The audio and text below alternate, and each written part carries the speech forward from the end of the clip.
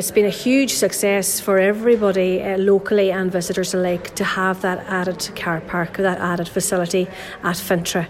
The car park that's owned by the council is quite small and it's down a very steep hill, so people are very nervous about using it. Even locals don't like to use it so much, so they would access the other car park, which would be through the clock tower. And it's a great facility, and the negotiations have been ongoing between the landowner and the county council, and they've had a lease agreement in place for the last number of years, which has worked extremely well. However, we have got a lot more people coming now, and they're camping in camper vans, but they're leaving a lot of rubbish behind.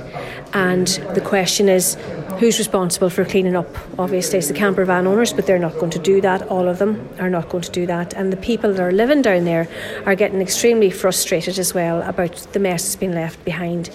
Local people, local Killybegs Tidy Towns group have been amazing. They clean every day on the beach itself, but they feel that they shouldn't have to go into either a private site or a council leased site to clean up. So that needs to be addressed. So that's why I'm asking for an answer back from the council as to who's responsible for this and what we can do about it.